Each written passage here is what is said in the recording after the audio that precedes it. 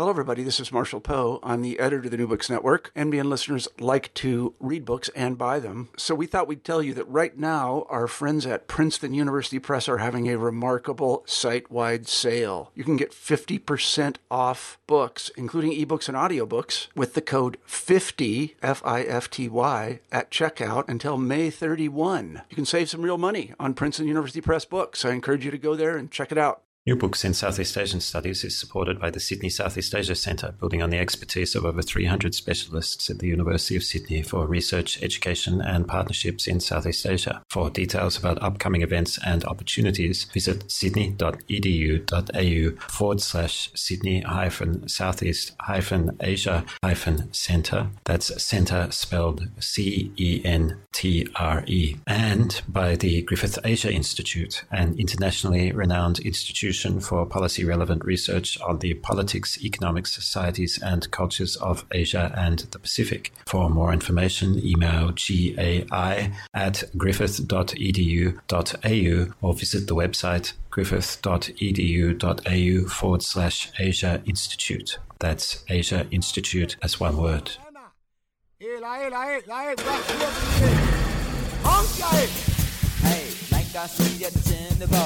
Welcome to New Books in Southeast Asian Studies. I'm your host, Nick Cheeseman, and today it's my pleasure to be talking with Roderick Broadhurst, a Professor of Criminology at the Australian National University, who is the co-author with Terry and Brigitte Buhors of Violence and the Civilizing Process in Cambodia, published in 2015 by Cambridge University Press. Rod, thank you very much for coming on the channel. My pleasure, Nick, and thanks for inviting me. What gave you and your co-authors the idea to write this book? I'd have to start back in the early 90s when I was working in Cambodia as a criminologist, working on some problems with judicial police. So one of the questions that the Minister of Interior asked was how many homicides are there and what kind of services do we need to develop to investigate those properly. So that very simple question really started a chain of events which led me several years later to seek a grant, which I got from the Australian Research Council, to look at the impact of the UNTAC mission, the state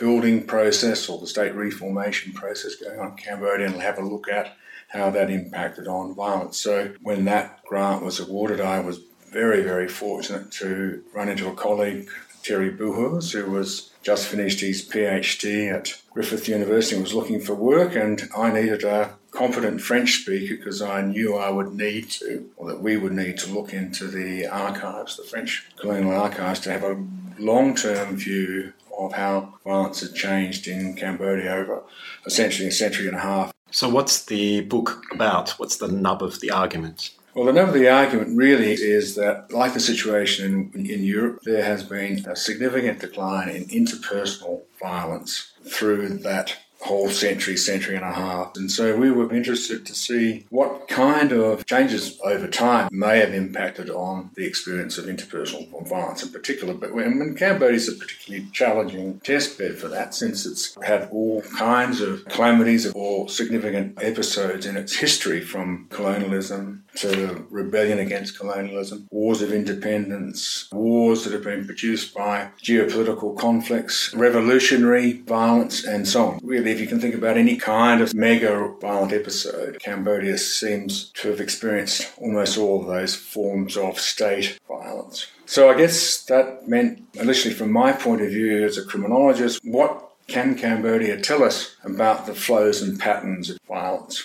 Violence in the conventional sense, that's between the kind of criminal violence that criminologists deal with regularly, and also the kind of mega crimes that occur right throughout human history. First of all, what were those patterns? Were they different in some way from the kind of experience that other societies may have documented over time? And were there peculiarities, or was there something exceptional about that pattern of violence that might be somehow or other shed at home to some cultural difference, perhaps? So that was the bigger question. The smaller question really was, could we track changes in the pattern of not just homicide but violent crime. And we're also very much aware that after mass conflicts that there are changes in the pattern of homicide in countries post-war, and that pattern of homicidal violence is also worth explaining as well. So it differs from one country to another, but we generally understand from the wonderful work of Rosemary Gartner and colleagues that actually war often brings with it in the post-war environment an elevated risk of violence, particularly homicide, but it would eventually decline.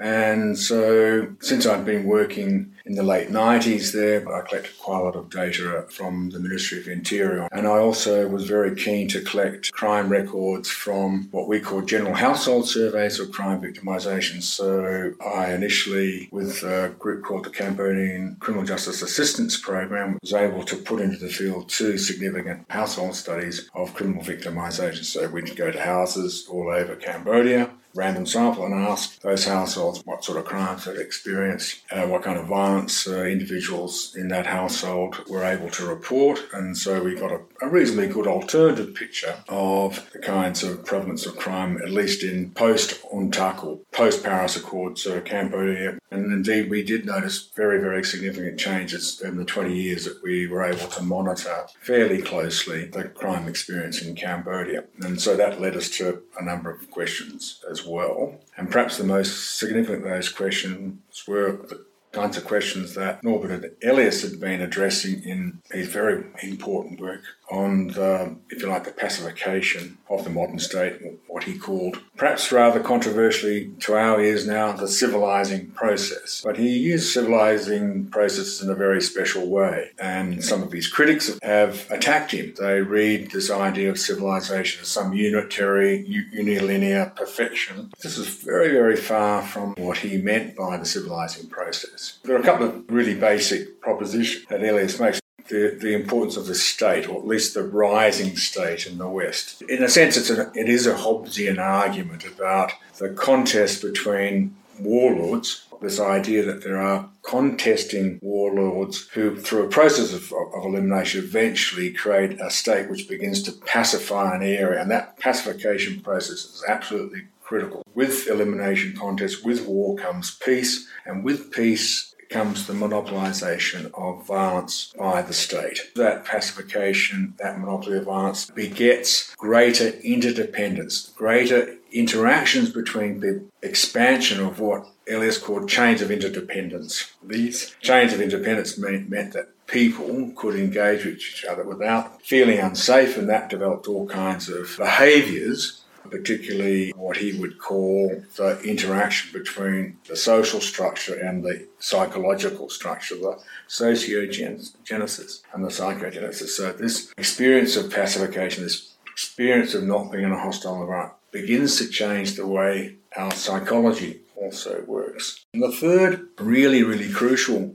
impact of this pacification process is the idea that the psychogenesis, the way we feel, has an impact on how, over time, we become more sensitive to violence. So there's a sensitization process that goes with the pacification, the taming of the state, the rapid expansion of our capacity to intermingle and to interrelate, not just so that foreigners, for example, don't become objects of fear, they become objects of trade. So the sensitization comes at the end of that process. The joys of violence would become less and less evident. Another way to look at these 3 interacting sort of forces as functions of 2 other forces that are in operation, and that's the centripetal and the centrifugal forces within the state itself. Elias and some of his followers, in a sense, anticipated the decivilizing spurts. Elias being, of course, a German Jew refugee. His mother perished in the concentration camps. So hence this idea of the decivilizing process.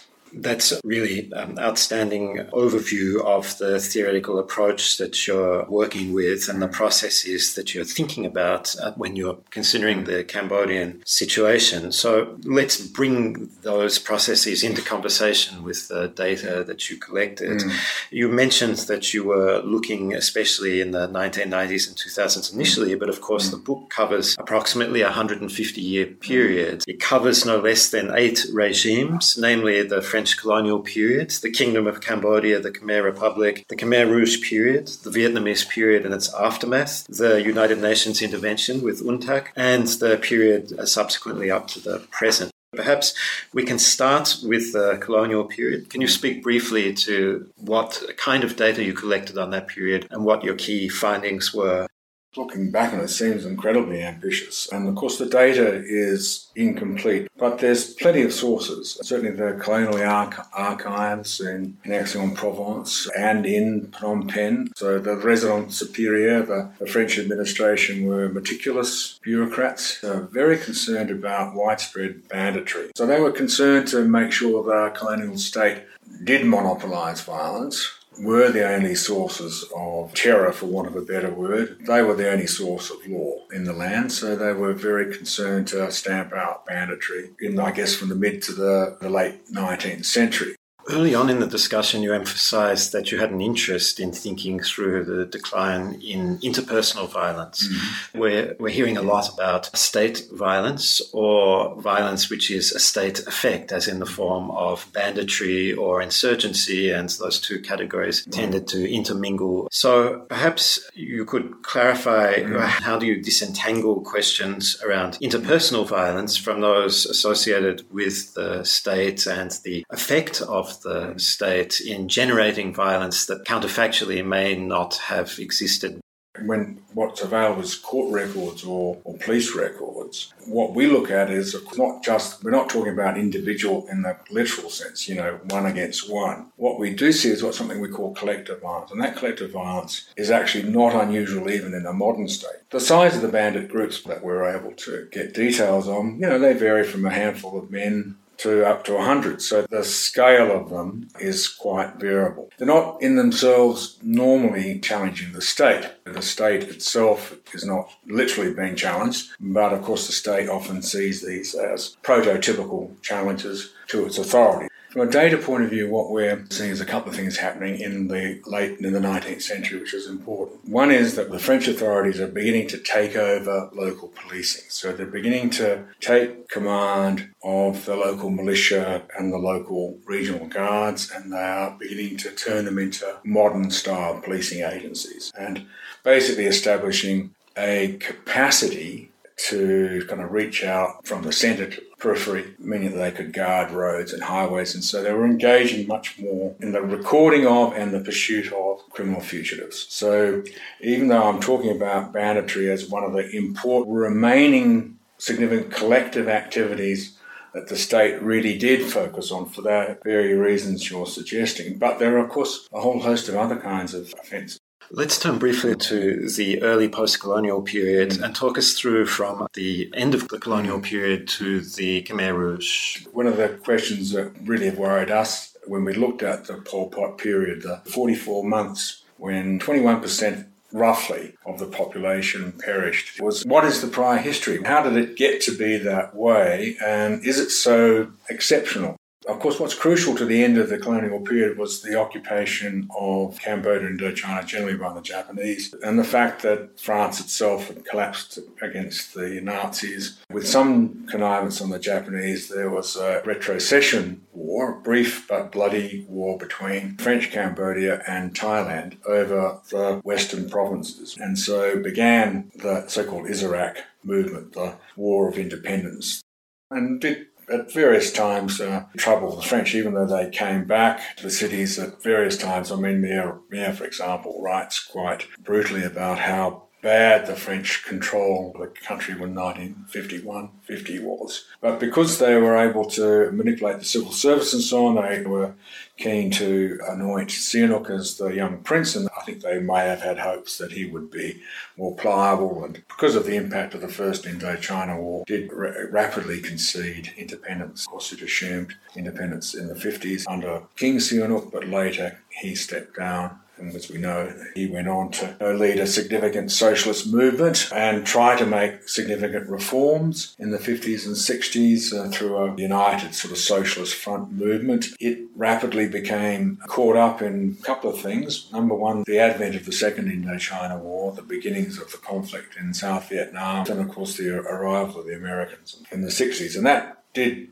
really changed Sihanouk's ability to keep Cambodia neutral. Some of his cabinet ministers were communists or left-wing intellectuals who were excluded eventually from his government, and of course then went on to join the Cambodian Communist Party and began their long journey. And so there's a slow decline in the ability of the state, first of all, to monopolise violence, and secondly, to provide sufficient security and economic growth. And they began as well to fear the communists, and so they began also to repress villages that they thought were involved with the communists. The beginnings of the Civil War really start from 1967, and then Marshal Lon Nol, the defence minister in the Sihanouk government, on the urging of outsiders as well as insiders, decided to overthrow Sihanouk as the head of state, and you consequently begin the Civil War in Cambodia in full scale. And with American support, I guess, of Lon Nol, and Sihanouk being therefore pushed towards the left, began his sort of long struggle against Lon Nol, and that all replays itself in the post-Pol Pot era when you get these complicated geopolitics re-emerging again. So essentially what happens is that between 1970 and April 1975, you have a regime under Marshal Lon Nol, which best could be described as incompetent, but possibly much worse, since it committed many atrocities. But distinctive about that period was the cruelty and barbarity of the war itself. This is a situation where prisoners were sold and taken, where torture was widespread. So all the sort of habits of a nasty war had already begun to sort of build up. And Lon Nol started the regime by the massacre of perhaps 20 to 30,000 Vietnamese residents who were living in and around Phnom Penh. So this kind of ethno-nationalism that Ben Kernan talks about, the blood-soil combination, already really had been unleashed. And so by the time you get to April 1975, when the Khmer Rouges eventually took charge of Phnom Penh, an essential sort of hate had been developed during that civil war, and that was the hate of the city and of what was sometimes called the white Khmer. That's distinct from the black Khmer or the rural Khmer, the true salt of the earth, and their hatred, which of course has been stimulated by the war, the bombings, the fact that they were safe in the cities, weren't being bombed by the Americans. Two factions of the Khmer Rouge arrive in Phnom Penh in April 1975, and they promptly begin to evacuate the city. And then begins what becomes 44 months of really institutionalised terror, a kind of a prison state, and people like Katie Fresson, lots of others, Ben Kernan, Vickery, and many other scholars have written quite poignantly about this period. And of course there was the execution of literally thousands and thousands of former members of the Lon Nol state. It was just an appalling, what we would call in criminology a hemoclasm, a bloodbath, a bloodletting, which just went on and on. So by the time they'd provoked the Vietnamese into invading late in 1978, the state itself had been reduced to a pretty fragile circumstance. It rapidly disintegrated, and with that disintegration, of course, all the appalling details, S-21 and all that sort of stuff, it was contagious. And so we have this sort of extraordinary event. But you can see the build-up of it, and of course we don't have any criminal records in that period of time. What we do have is records produced by the Documentation Centre of killing fields. We have rough estimates, a pretty strong agreement about the loss of life at around about 1.7 million. Perhaps half by murder, half by neglect and starvation. Let's pause here for a sponsor's message, and when we come back, we'll pick up with a little bit more discussion around the Khmer Rouge period and then turn to the post-1991 situation. New Books in Southeast Asian Studies has the generous support of the ANU Southeast Asia Institute, connecting you with the Australian National University's wealth of expertise in the politics, languages, societies, and economics of Southeast Asia through research, teaching, events, and more. To get details, visit seasiainstitute.anu.edu.au. That's SE Asia Institute as one word. Welcome back to New Books in Southeast Asian Studies, where we're joined by Roderick Broadhurst, lead author of Violence and the Civilizing Process in Cambodia. Rod, before the break, we were talking about the Khmer Rouge period. What's the distinctive contribution that your study brings to understanding and perhaps reinterpreting that period by adopting a criminological lens? That's a question that really did trouble us, because we know that that period was one of mass violence and state-perpetrated violence. It did make us think about what the serious limitations of traditional criminological theory, why actually indeed criminological theory hadn't been applied, because criminologists spend a lot of time worrying and thinking about violence and how to prevent it and what needs to be done. And I think the essential problem is that partly is because criminology itself is essentially statist. It's very individualistic and it's legalistic. In other words, we tend to assume that the state is benign, that the state is out there to prevent violence. So we find it difficult to theorise about a state that doesn't.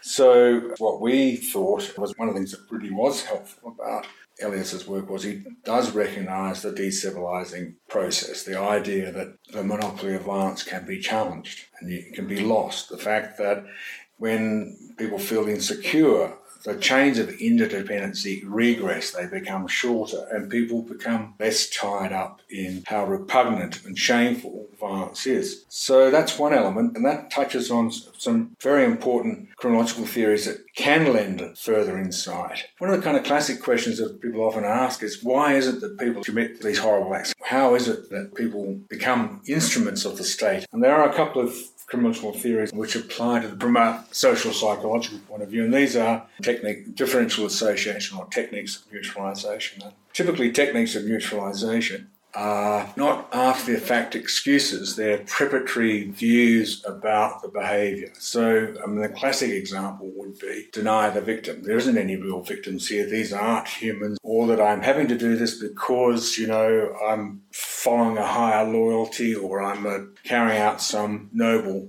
cause. There's a tendency also to say, look, our enemies do this sort of thing, therefore we should do it. We call them techniques of neutralisation because there are ways that normal people can justify abnormal or different behaviour, but what's important is that they're not excuses. They don't happen after the event, they're preparatory. So there's techniques of neutralisation, but also very importantly, there are deeply psychological processes that someone like, for example, Lonnie Athens talks about when he talks about the brutalisation process.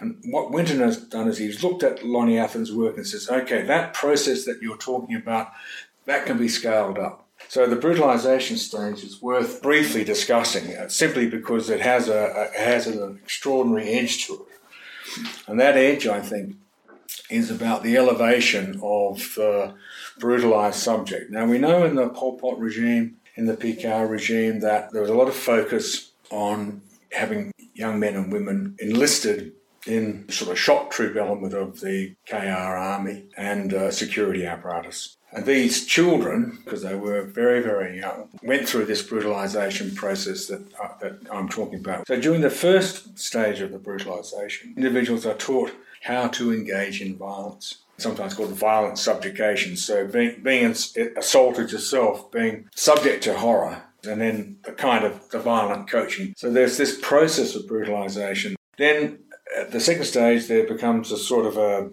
what Athens and others call defiant stage, which is when the whole belief system around the use of violence becomes activated. It becomes justified. And then in the later stage is what's sometimes called the violent domination stage. That's when individuals actually commit the acts of violence, and if they don't, they become punished or they become ostracised. Former KR Carter would often sort of tell us in the most pitiful ways that if they didn't murder in a particular way, they were pretty certain that they would be themselves. But you get rewarded for doing it, rewarded for being successful at being violent. And then the next stage is the one that's really important, what Athens calls the virulency stage. This is when individuals actually adopt a violent and dangerous self-image.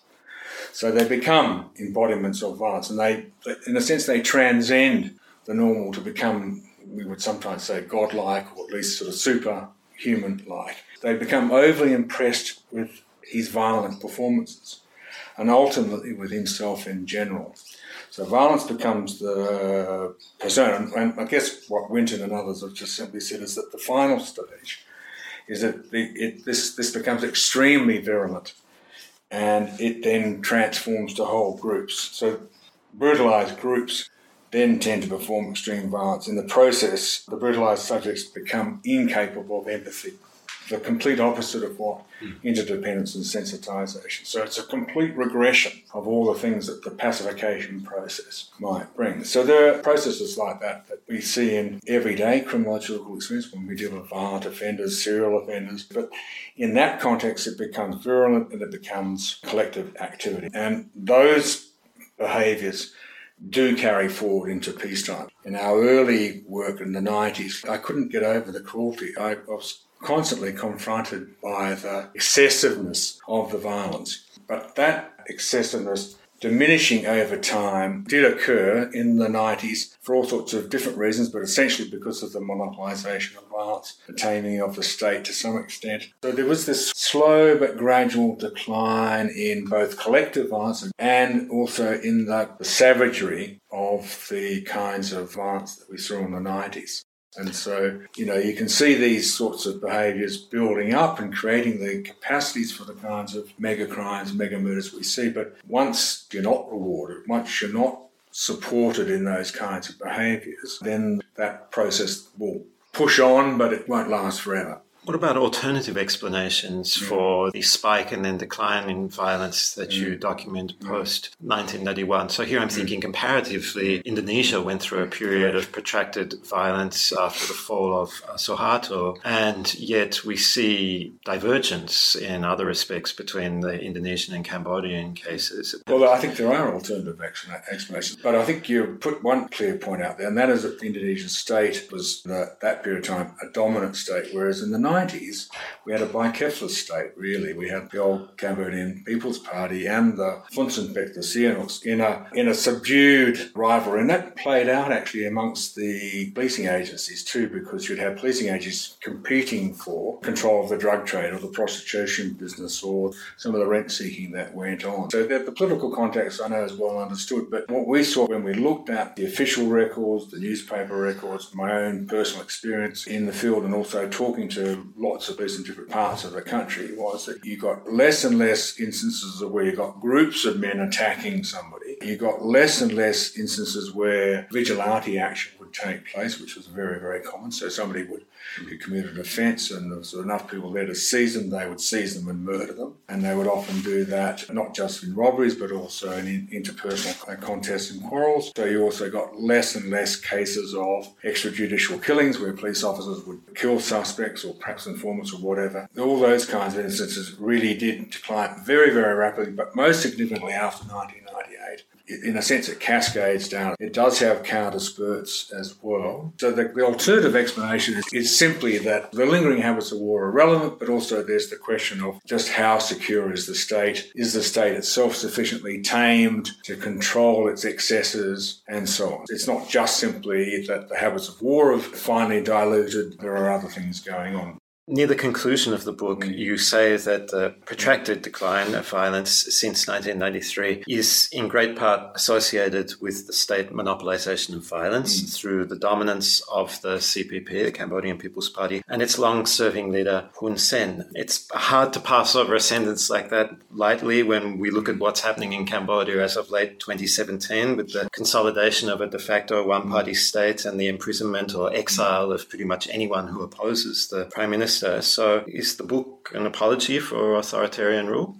But that's not what we're arguing. What we're really saying is that in the process of dominating the politics of Cambodia, the state to some extent has been tamed. But crucially, it's not tamed publicly. It's still private. This is a state that still is, in a sense, like an old private kingdom. The risk, of course, is that in a state like that where there was the sense that the state itself will be challenged, will be an existential threat, the idea of an elimination contest can't really be eliminated from the thought processes of the kleptocratic regime that's there. So they're going to be always on the lookout. And so what we see is a regression. Then it seems to leave me with this trouble around the first of the three processes that you identify and work through the contents of the book. In shorthand, the Hobbesian one, that the monopolization of violence by the modernizing state in the long run leads to pacification. Seems to me again and again in Cambodia that the state is the generator of violence, and a lot of the contents of your book are suggesting as much. So how do we reconcile that seemingly counterintuitive finding?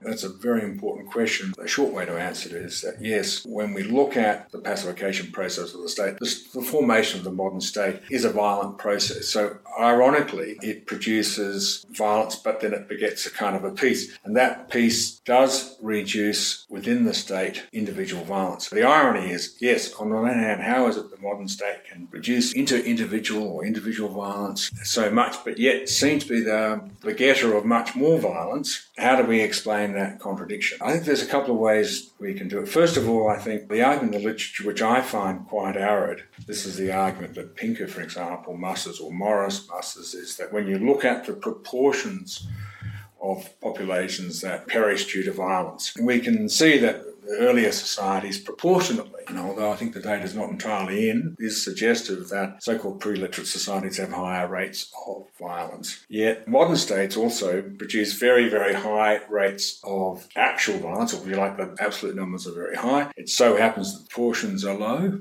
and so that's the argument. I personally think it's a very arid argument because, yes, okay, we can show that states don't eliminate violence within the state, and we can demonstrate that in all sorts of wonderful ways. But more importantly, the other thing about shifts in our sense of shame or repugnancy is also produces a hiding away or a camouflaging of the kind of violence that actually does take place. So there's a bit of a nuance there that we don't always pick up. Yes, we do get flagrant displays of violence, shameful and repugnant. Modern states don't like to indulge in that because we're all sensitised to it. But that doesn't mean it's sometimes not hidden away. So that's one explanation. But I think the key one for me is the one that Zygmunt Bauman argued when he took on Elias in his wonderful book, The Holocaust and Modernity, where he actually raised this very question. He said, well, how is it the modern state, which can reduce violence amongst its citizens, can still do these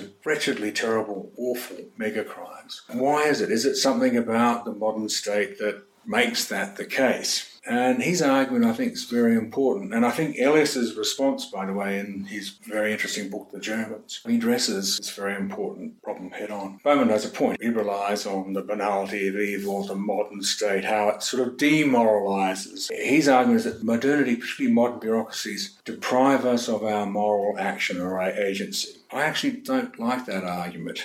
It's not that I don't agree that bureaucracies can deliver much more death, but I question the fact that modernity is, I think the words he uses, is like a moral sleeping pill. I don't like that argument simply because I prefer Elias's argument, which is that we never are disarmed as moral actors. There's nothing innate about our morality. It's created by social forces. And so our morality can change. It's given over to historical change. And so the fact that the modern state might run over it in some way is not a sufficient explanation for why there are these shifts and changes in our sense of repugnancy and shame. So this is an important distinction, I think. What Elias is saying is history shows us that our sense of morality, our sense of purpose, our sociogenesis, and capacity for empathy, these are social creations. These are creations that are not wiped out or immobilized by bureaucracies. At a number of points in that response, you were attending to the relationship between violence and modernity. You say that you wanted to study Cambodia to test this theory at a non-European post-colonial setting. Yet post-colonial studies offer a very strong critique of the idea of modernity in the post-colony precisely because the colony and then the post-colony does not modernize in the manner that the metropole does. So I'm wondering if you thought about that literature or those critiques of the application of the idea of modernity to the post-colonial. That's a really good question. Cambodia was a colonial state of exploitation. It wasn't a state for colons and so on. It was to be exploited. It was not to be developed in any sort of sense other than for its economic purposes. There's no argument certainly made by us in the book that would suggest that the colonial experience wasn't, if anything, but exploitive. Let's just focus for a minute on what modernity, when it comes into the colonial world, means from an Elysian point of view, in a Marxist sort of a Elysian point of view, is that what happens is that the modern colonial state requires indigenous elites to run it, or at least to be instrumental in the running of the state. So those elites get educated, they become a mechanism for governance, but they are at odds with the indigenous elite. So in a sense, although they inherit the colonial state, the so-called modernised elites, that then invites another, if you like, from an analysis point of view, a contest between centripetal and centrifugal forces. So that's one of the reasons why you almost always get post-colonial wars and conflicts, because that so-called modernised elite then is in sort of charge of the levers of the state, but there's still an indigenous elite, which is also politically relevant and powerful. So you get contests. Most of those conflicts couldn't be well resolved, and so you had wars of one kind or another. Bauman's using modernity in a very specific way, and so I was responding to that, and it's probably easier for me to read that. Pinker's work resurrected trenchant criticism of Elias previously canvassed, amongst others by Zygmunt Bauman, in the light of the Nazi Holocaust and the apparent endemic nature of genocide in the modern world. Bauman, in Modernity and the Holocaust, argued that Elias's processes of civilization was an outdated modernization theory, a unilinear myth of Western triumphalism dressed up as science. Elias addressed these criticisms in his last book, The Germans. They'd been canvassed earlier, where he emphasised that actually these are multilinear forms of process of civility. So Elias's view that morality and empathy were socially produced and varied across time and place contrasted with Bauman's position that moral behaviour was innate, but modern bureaucratic efficiency overcame animal pity with moral sleeping pills. So modern states are, for Bauman, are rational, technical systems of power which fragment agency and dilute moral responsibility, and in turn give rise to mega-crimes such as the Holocaust. Elias observed that state monopolies of violence and taxation over the long term in Europe changed the habitats, leading to a decline in public violence which became associated with feelings of shame. Although internalised constraints on violent behaviour prevail within pacified states, they are not totally eliminated, and they are often hidden. This did not eliminate the need for external constraints in steering behaviour, as the force of the state would reassert when insecurity and danger arose to alter the habitats. So if you see pacification, or Elias's idea, as sort of a kind of a linear movement which overruns everything, then that's why you'd end up with a Bauman-type triumphalism. This is not what we're arguing. We're saying we need to focus on at least these three major factors. Is there a monopoly of violence?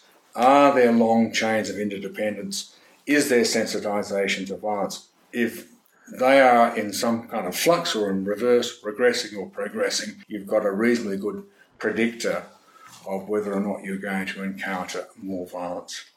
Can I invite you to give us some idea of what you've been working on since you finished the book?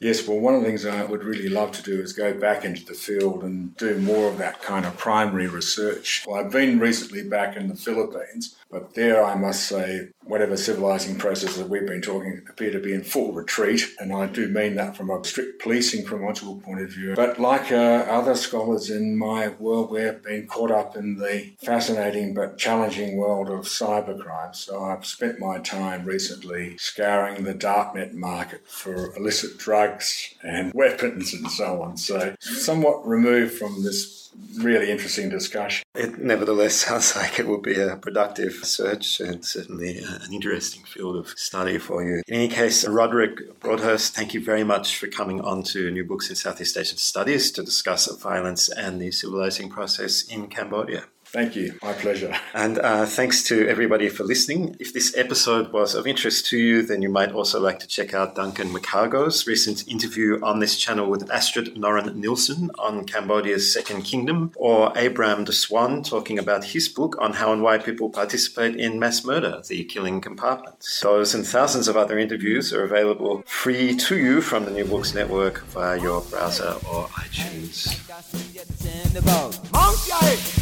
Hey, thank God, see at the 10 to vote.